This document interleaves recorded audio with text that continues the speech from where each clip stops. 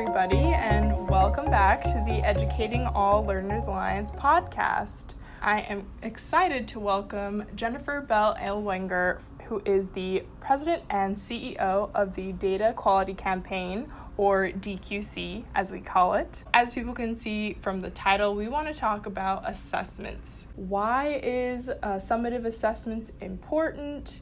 And then similarly, how can schools use data to then transform learning outcomes for students? I know we're starting off with a big one, so.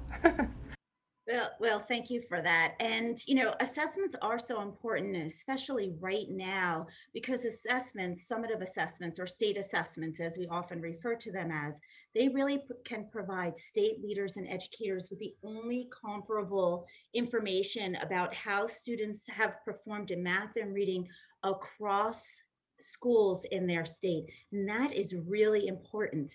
Without those state assessments, leaders are really leaving themselves and their students in the dark about what happened during this very unprecedented time. And once we get those results back, schools, districts, and states can make important decisions about where to direct resources that will best support their students through the pandemic and, of course, through the recovery. Like I mentioned, with the change of the nature of this school year, what are some ways that assessments should be different? Most important part, and even acknowledged last week in the U.S. Department of Education when they stated that states really do need to administer these assessments, is to really think about how they are administered. Tests shouldn't be a burden for educators to administer, for parents to help their students at home if they're on remote learning, and most importantly, for students to take. So while schools and students have had different experiences this year, it's really important that how students are assessed really reflect how they have been learning.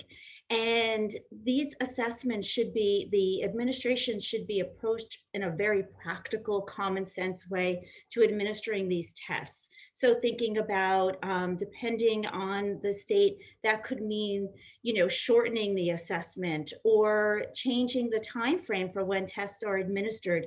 Really thinking about can we make these assessments work best for students and for teachers, and really think very carefully about that administration.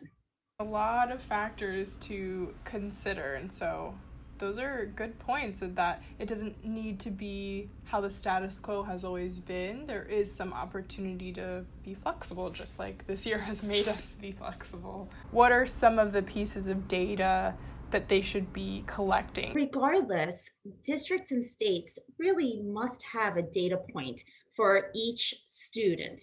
And that is either, when we're talking about a state assessment, either a result from the state assessment or a specific reason why a student didn't take the test. And it's not just yes or no, did they take the assessment, but really asking questions. Is it because they lacked access to the internet? Did they make other decisions? Were they not in attendance that day? So really understanding why or why not students took the test. And then taken together, the information can provide really important insights to state and local leaders about what happened, where, and to whom. Families and school leaders should have the information right away so that they can start addressing gaps and opportunities for learning. So in terms of, all this information regarding assessments, where can people go to know more specifically about DQC, and then just some of the information you've shared? For information about the Data Quality Campaign, I invite you to go to our website, and we have many resources that can really help and are thoughtful to kind of help others think through the issues around assessment. And then for learning more about assessments in your states, I would encourage our listeners to go to your own state's website, because that will give you the most up-to-date information about what are the plans for administration in your respective state. Thank you again for joining us. We really hope that you listeners found this useful. Check out educatingalllearners.org, subscribe to Educating All Learners YouTube channel, and follow us on Twitter at educateall_org. Until next time, this is the Educating All Learners Alliance podcast.